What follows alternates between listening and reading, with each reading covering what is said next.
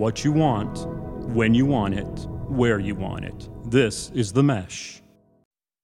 This episode of the Caregiver Community is sponsored by Pace at Home. During this uncertain time, Pace at Home is enrolling participants who wish to continue to remain at home. Partnering with families, Pace at Home provides caring medical support for all of our program's participants. Visit us on our website or give us a call at 828-468-3980 to talk with a representative that can discuss with you the Pace at Home all-inclusive medical approach. Pace at Home is the champion for seniors wishing to remain in their community.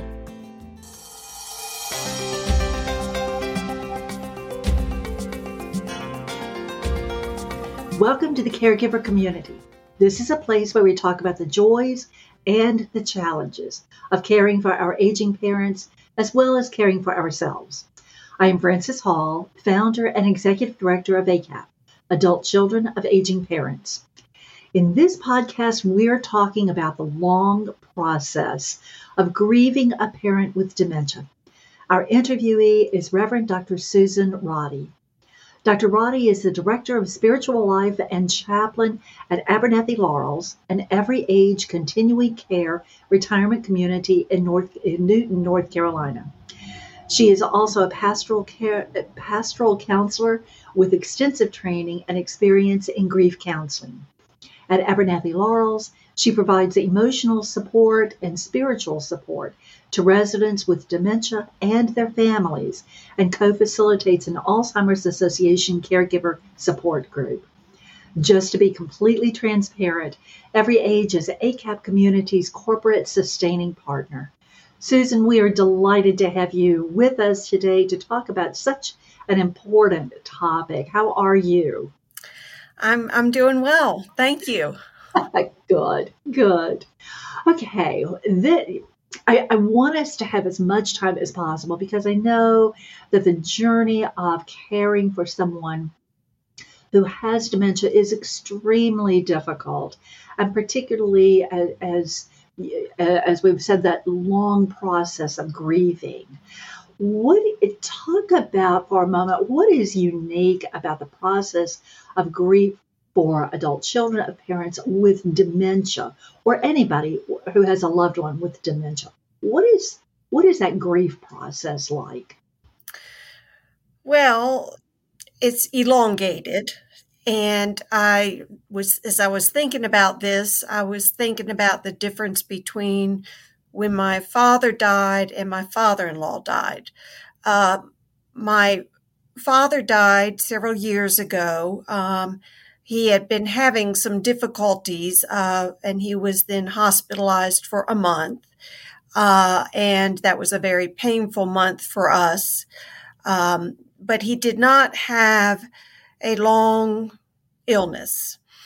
And so when he died, we grieved and we went through and continue to go through, especially my mother, the different cycles of grief. But we had not gone through the process like we had with my father-in-law, who died of Alzheimer's.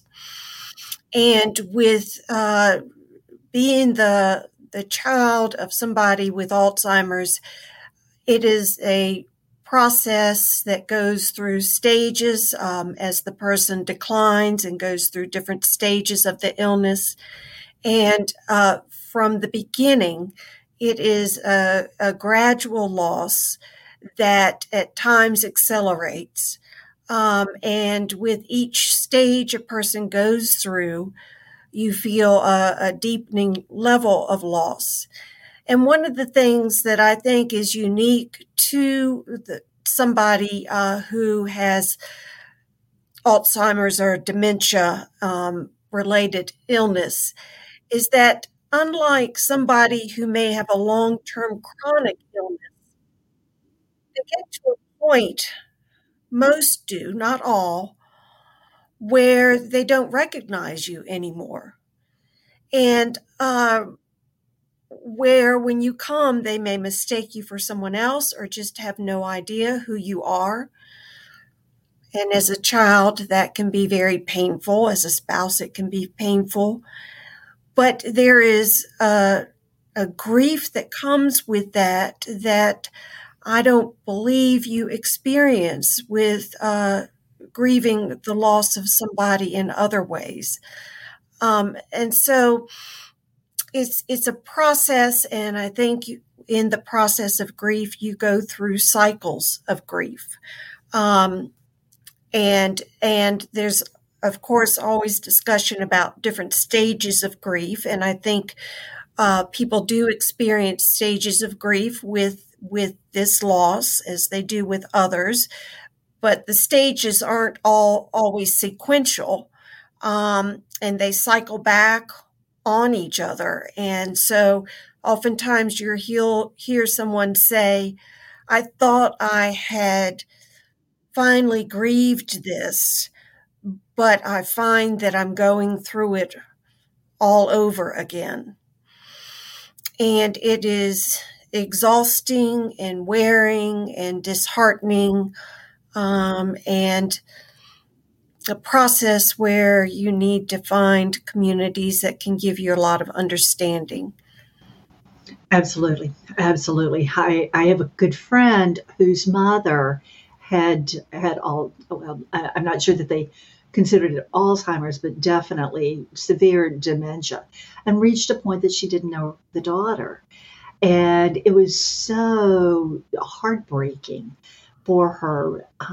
But at the same time, I think she sort of took the stance that she may not know me, but I know her, and continued to be very present. Yes. During that time. Well, and I think that when we look down the road and know that our parents will die someday, we don't, unless we've had another close family relative that perhaps is genetically related, we don't think about the process that you go through with somebody with dementia and Alzheimer's. And we don't think that our parent who was with us from our very moment of birth, hopefully, won't recognize us someday. That just seems so, you just don't think about that happening. Right, right. Not unless you know someone who has been on that path, or have some reason to know that. And even if we know it academically, to experience it in our hearts and in our souls is just very, very different. Yes, I think so. And I think you're right that to change the focus as you go through that grief, which is really in the final stages of somebody having the illness, although that could go on sometimes for years still. But to refocus on how you know that person is a very helpful way to do it. And to know that even though they forget you, your presence with them is still quite meaningful. Right, right, right. Okay, so this is a really good segue. What are the different ways that people respond to the ongoing losses that come with the disease? You've talked about that it's like it's a progression. It's a continual shifting and changing and circling back. So how do people do this? Well, I think, again, you can look at certain stages of grieving that we look at with anybody who's grieving. And again, these stages aren't necessarily sequential, and sometimes you don't necessarily have a particular stage. Go through it. Everybody grieves differently. But I do think that one of the difficulties that people face when the diagnosis has been made, when the person is first experiencing symptoms, is acknowledging the reality of that. And that and when you acknowledge the reality, the grief comes up. And so we often go into denial to push away the grief. And I don't think that that's an uncommon thing to go through. And the denial can be, you can accept the diagnosis, but still deny the impact it's having on the person. Or you can see the symptoms that the person is beginning to manifest, but minimize those. Often it's said, well, that person is just getting old. Well, we know that Alzheimer's is a disease, and dementia are disease processes, and they're not just getting old, but in the beginning with the forgetfulness and things like that, it can seem like that. But I have experienced with families going through this, with children and with spouses, that the denial sometimes of fully accepting the diagnosis like that can push away the grief, but also make it difficult to do the things you need to do early on in terms of interventions and in terms of keeping a person safe.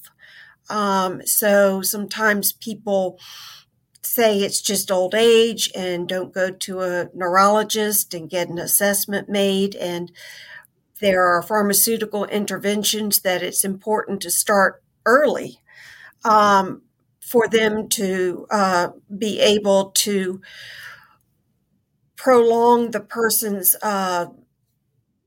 ability to continue to function well and so forth. And so when you sort of minimize symptoms that you're beginning to see, then you often don't get the help you need. Or I've seen it in cases where people are in denial and don't put safeguards into place, don't put alarms on doors, for example, if the person is a wanderer, and don't take certain precautions, like putting a tracker on someone and finding different ways of doing that.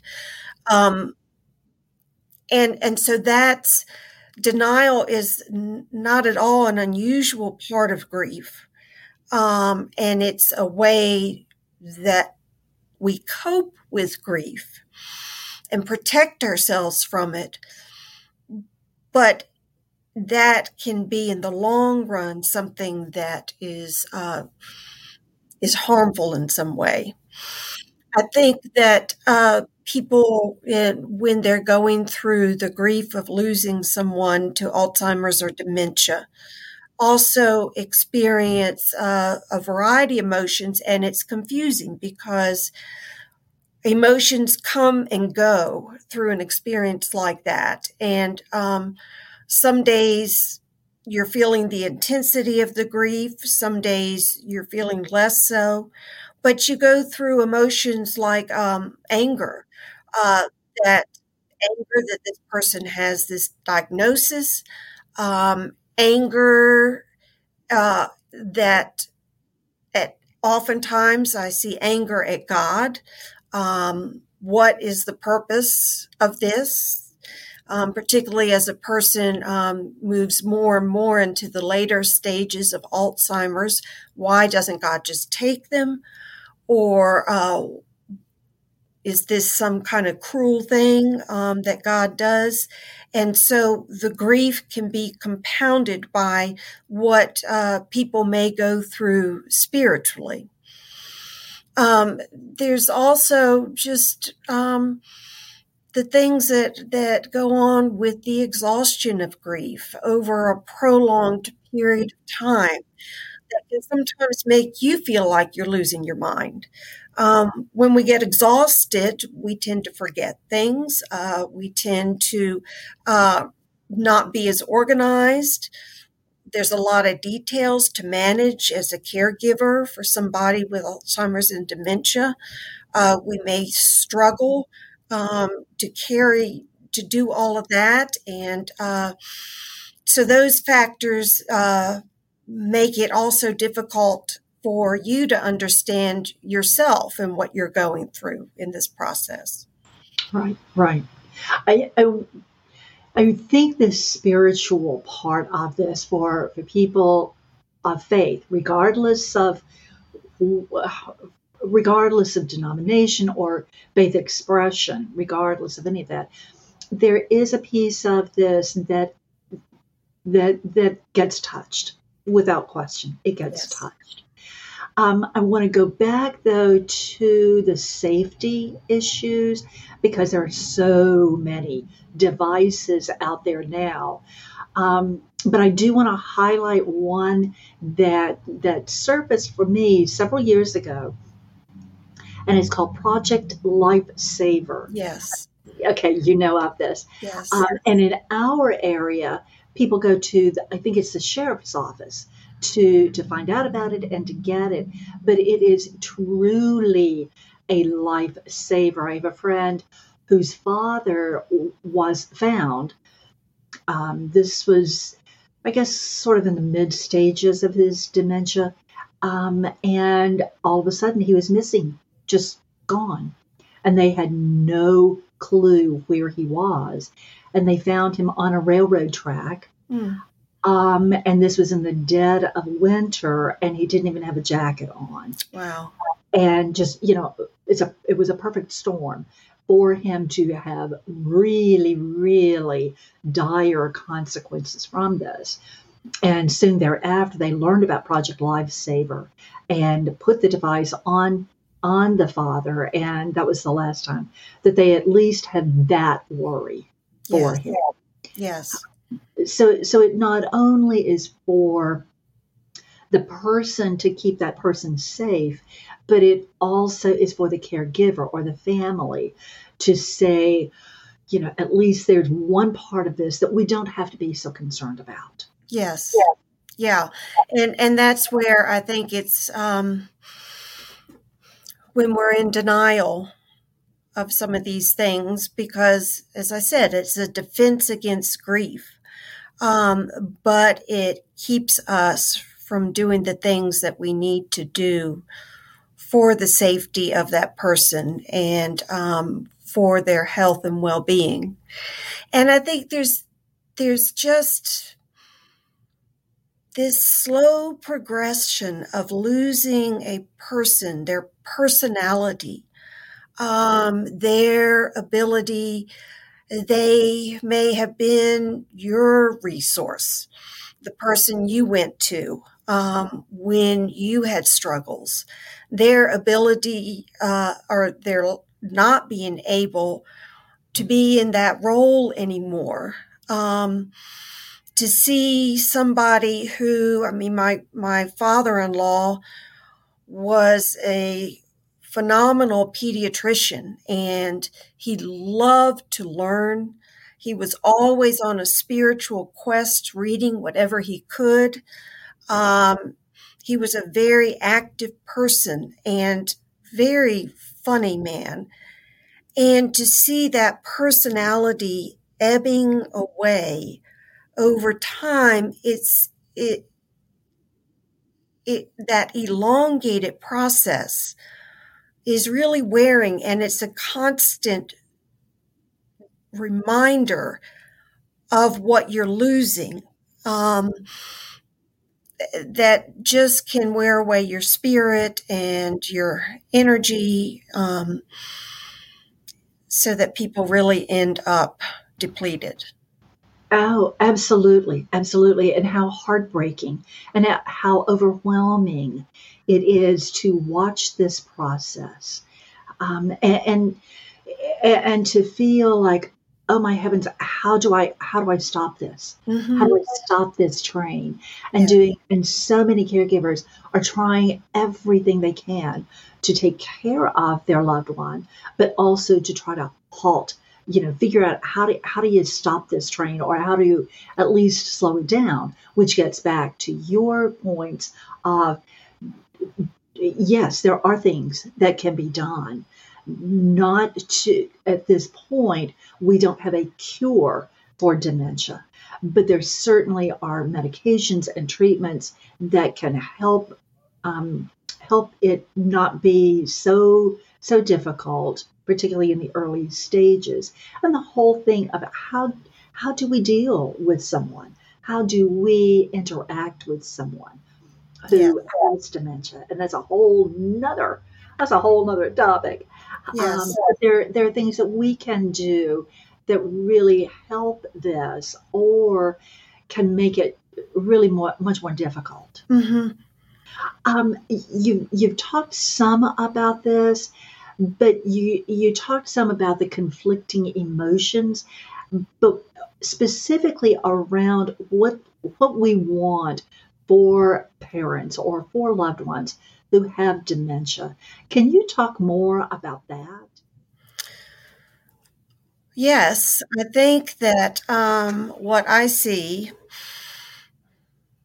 so much with the conflicting emotions is people struggling with guilt.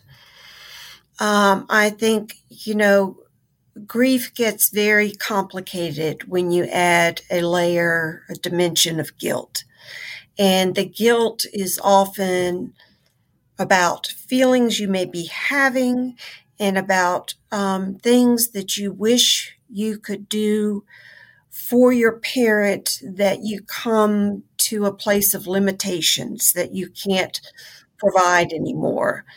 So, I think with the guilt, it can be about so many different things.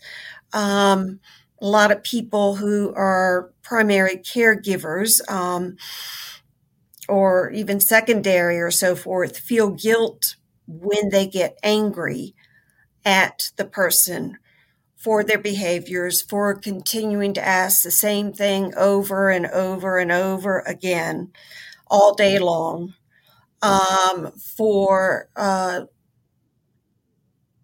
behaviors that they may have where they may lash out in anger the parent themselves. And when we feel anger and frustrated towards someone that on an intellectual level we may know can't help their behavior, that really brings up a lot of guilt. That I shouldn't be feeling that way. I should be more patient. But the reality is that you are going to get angry and frustrated with your loved one who has Alzheimer's or dementia. And that is normal. And so it is trying to find a place where you can process those emotions. And not only you have to continue to work on trying to be patient with that person, but also patient with yourself. And so we can have a lot of conflicting feelings about that. I think that also in the grief process, one of the biggest things that we grieve is when we have to make a decision to have that person, that parent, admitted to a memory care facility or household. And that can be complicated in many ways. I know it's not uncommon sometimes for children to make promises to their parent that they will never, ever put them in a facility.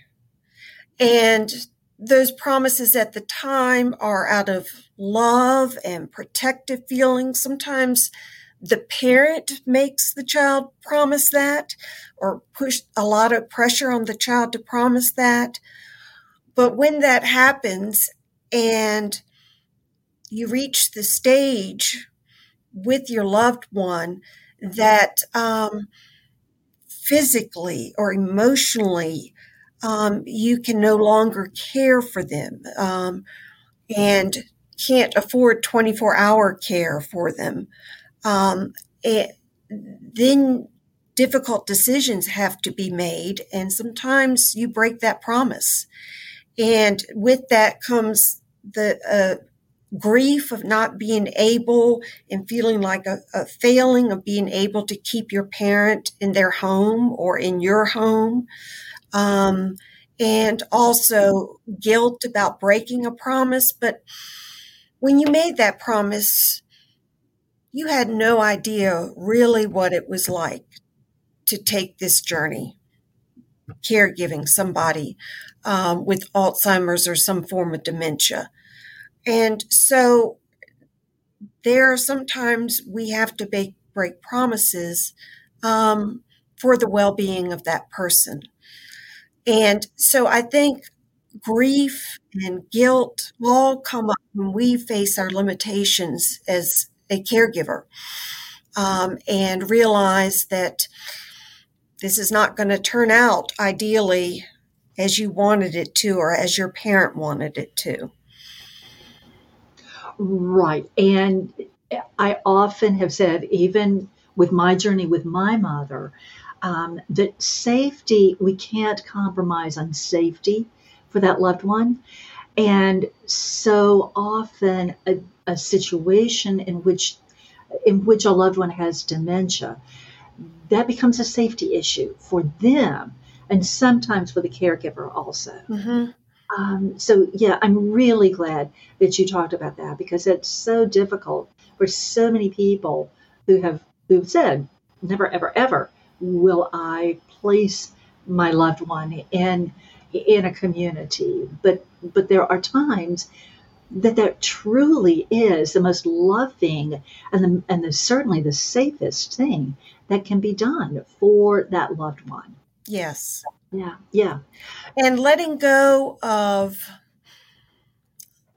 that role of being the primary caregiver. You're still very much in a caregiving role when your loved one goes into like a memory care household or something like that. But sometimes it's very difficult to step back and let other people care. And I think particularly for people who are struggling with understandable anger about this whole process, who are quite rightly advocating for their parent, which you always have to do, but reach a point where it's so hard to let go that they are, without meaning to, sometimes interfering with the nursing care that a person needs to give, to get or receive. That can be a very complicated process to go through, that letting go, when you've been the one in charge of their schedule. You've been the one administering medications and talking with the doctor about those medications. When you've been the one who's controlled their environment. That brings up guilt, but it also brings up another process in the grieving, another stage. It's like, it's like when, as a parent of children, you first take them to the nursery and have to leave and let go, and they're crying after you, and you have to trust that they will be taken care of. And so that's very hard. Oh, it is. It is very, very difficult. We're kind of talking about other people getting involved, but I know sometimes other people, as well intended as they are, and I'm not talking professionals, I'm talking like our friends and other family members and just other people in general, can really make the grieving more difficult. That they say things or do things. What do you think are some of the expectations or assumptions that others make that sometimes makes the journey even more difficult and the grief journey even more difficult? Does that make sense? Well, I think you're right that well-intentioned people, particularly people who've never been through this in some way with family or a close friend, have assumptions and also are trying to make you feel better, so that often in the early stages of dementia or Alzheimer's, in the public, you can't tell that person has that, because they are able to put up a facade, and are able to compensate in some ways. And so, but when you live with them or are with them on a continual basis, what the losses are that are going on cognitively. And so oftentimes people will try to make you feel better by just saying things like, well, he's just getting old. Or have you thought about trying to teach them a new way to handle something, thinking that this is a cognitive issue that's teachable, that you can teach somebody out of being this way.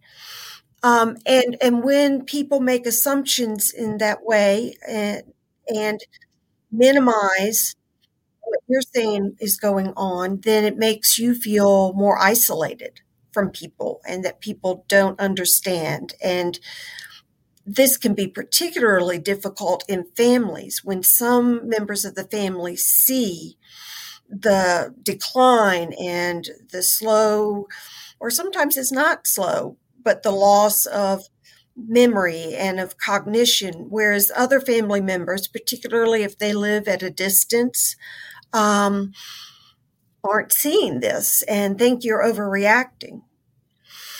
I think another painful set of assumptions that people make is later on down the process of the stages that people go through with dementia, is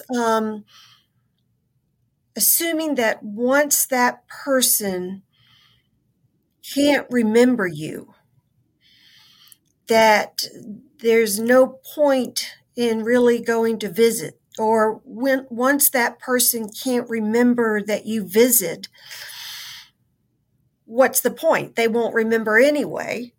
And I think that comes out of our discomfort with that and our grief with that, but also comes sometimes just from a well-meaning assumption that really there's no point to making visits anymore, particularly when the person becomes nonverbal.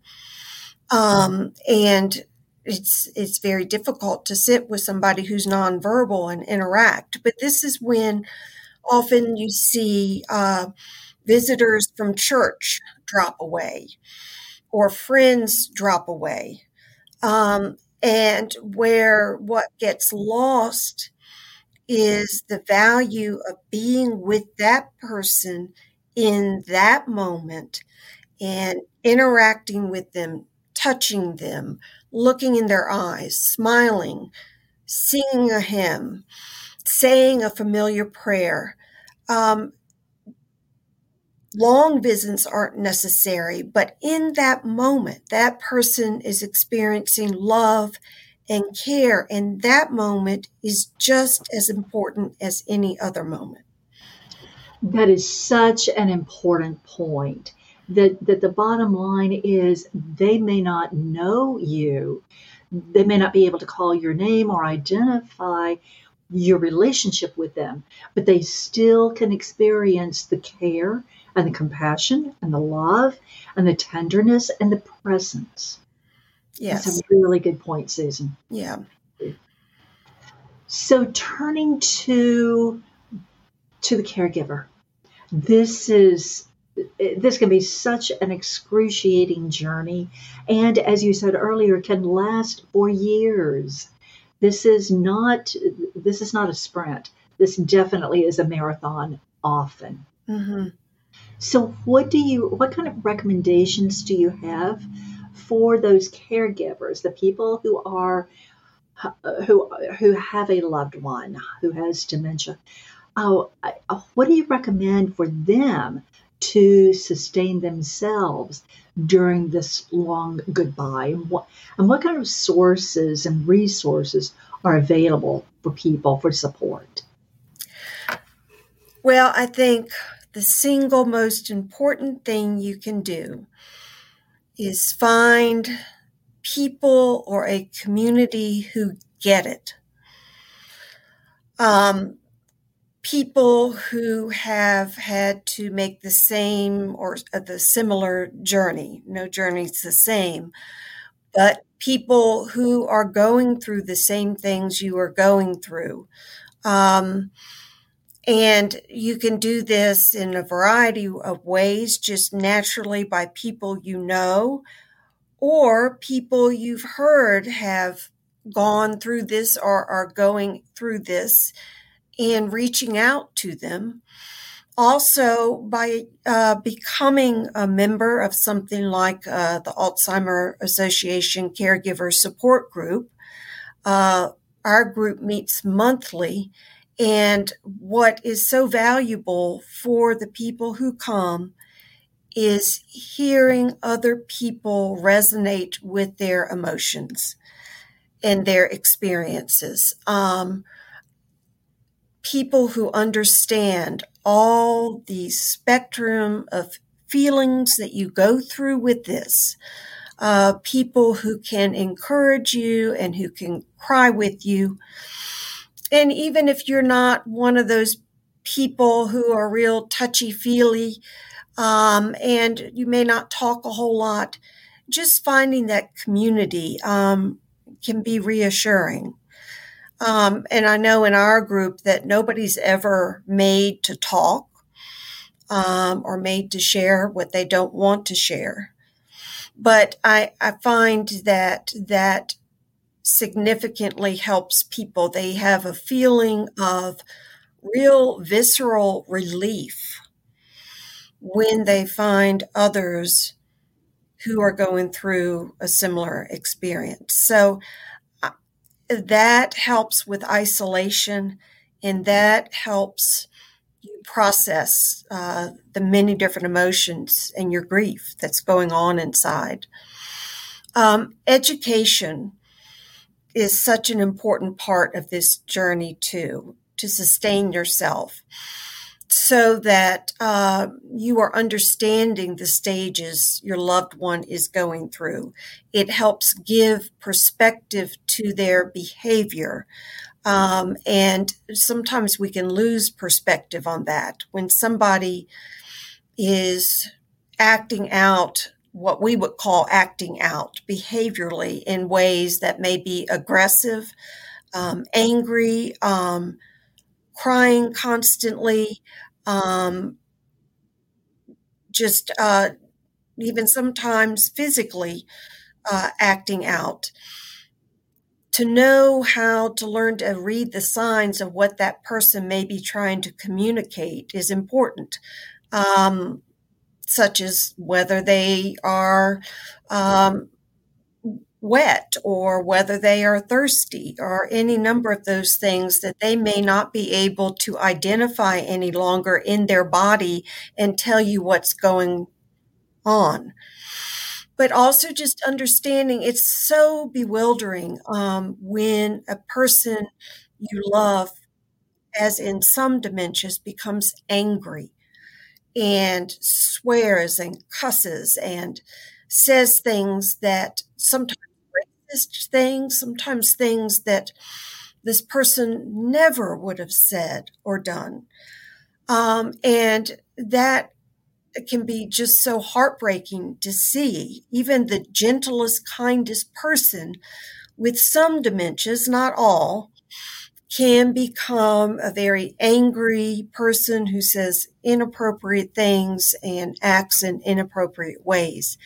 And so again, education and the support of a support group help give perspective and help us understand how the disease progresses neurologically, and how this person is also trying to communicate. So that's a very important means of sustaining yourself. And resources that help you with that are adult children of aging parents, an organization like this. Alzheimer's Association has a multitude of resources online that go into depth about the different types of dementia, about what caregivers experience, the stress they go through, about understanding behaviors, and finding those resources. A book that I recommend is one called No Act of Love is Ever Wasted. And it's the spirituality of caring for persons with dementia. And I love the title of that because that gets back into, again, being in the present moment. Even if 10 minutes later that person can't remember, it's not a wasted moment. And I think also staying, if you are part of a community of faith, when you're caregiving someone, oftentimes you just get disconnected because you can't go maybe to worship services anymore or attend Bible studies or fellowship gatherings. And it's really important for churches and the community in churches and pastoral staff not to disconnect from caregivers and from their loved ones, but it's important that you make efforts to stay in connection with your faith community. And with this goes along also having to just put self-care at a priority at a time when it's very difficult to find time for self-care. Making sure that you set aside those times regularly where you can pray, where you can meditate, if that's something that's helpful to you. The practice of centering prayer is a wonderful practice that can particularly help. It's a practice, you have to learn it, but it can be helpful. Reading devotional readings. There's a lot of churches now have online groups for Bible studies. And so pulling on resources like that. And also, I find a lot of caregivers are reluctant to do this, but really realizing you cannot do it all by yourself.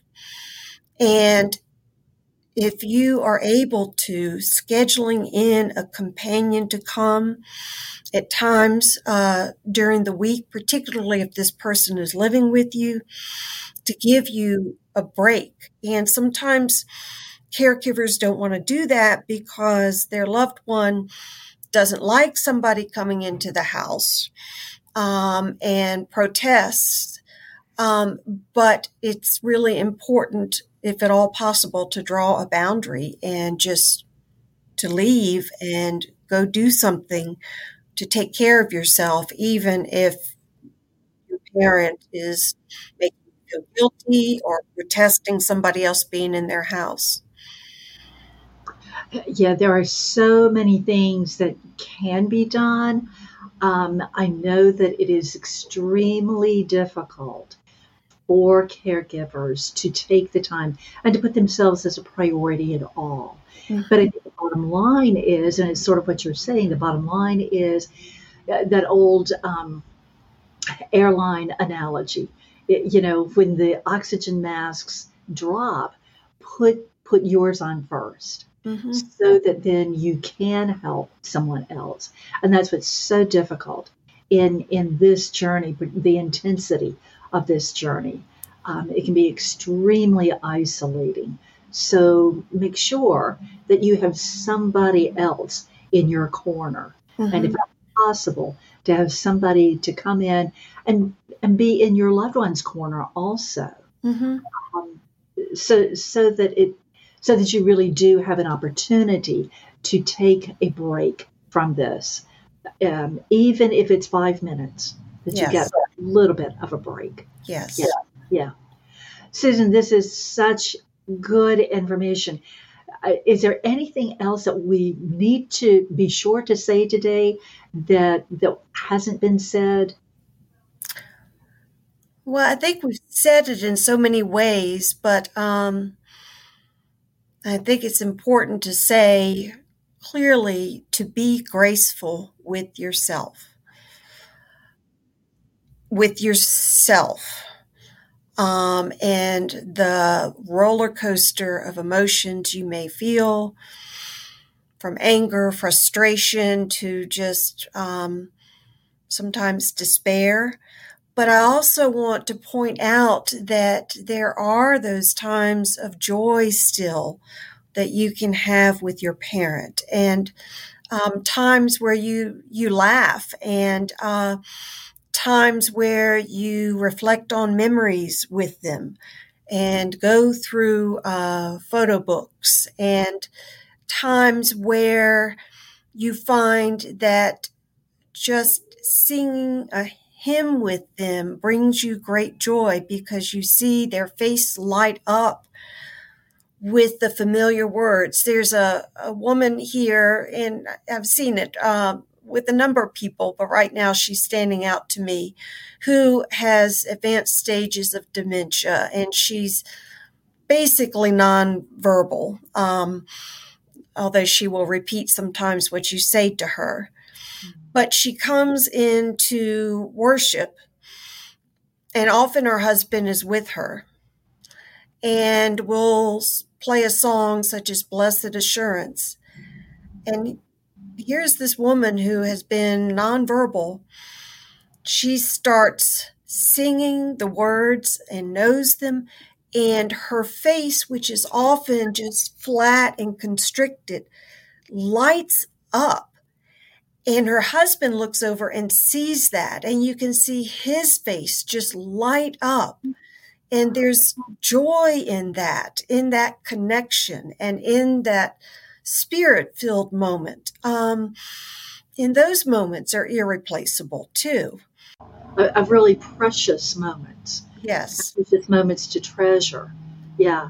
And music, all the research talks about music can trigger such wonderful memories and can be so powerful for people who are in late stages of dementia. Yes. Yeah, absolutely. Absolutely. Susan, thank you so very much for all that you have brought to us today in this podcast, and for the many ways that you walk alongside families who are dealing with this difficult journey. Thanks for your insight and for your compassion. And we certainly are grateful for every age and what every age does for us with ACAP. To you, our listeners, thank you for joining us. We hope this podcast has been helpful and that you will share it with others you believe may benefit. We also certainly want to thank Pace at Home in Hickory, North Carolina. They are our sponsor for this podcast and all of our caregiver community podcasts. This program is part of the Mesh network of online shows and podcasts. You may find more of our caregiver community podcasts on any of the platforms where you listen to podcasts. You will also find our podcast on our website, www.acapcommunity.org. While you're on our site, we hope you will take a few minutes to learn more about ACAP, our educational programs, and our local chapters.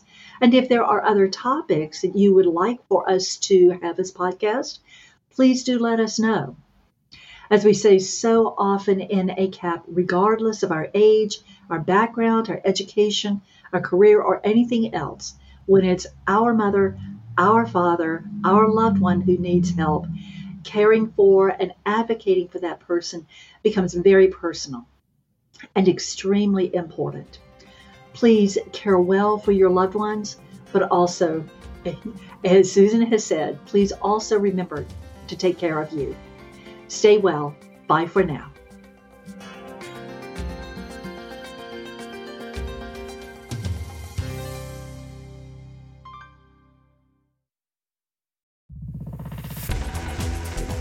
You've been listening to The Mesh, an online media network of shows and programs ranging from business to arts, sports to entertainment, music to community.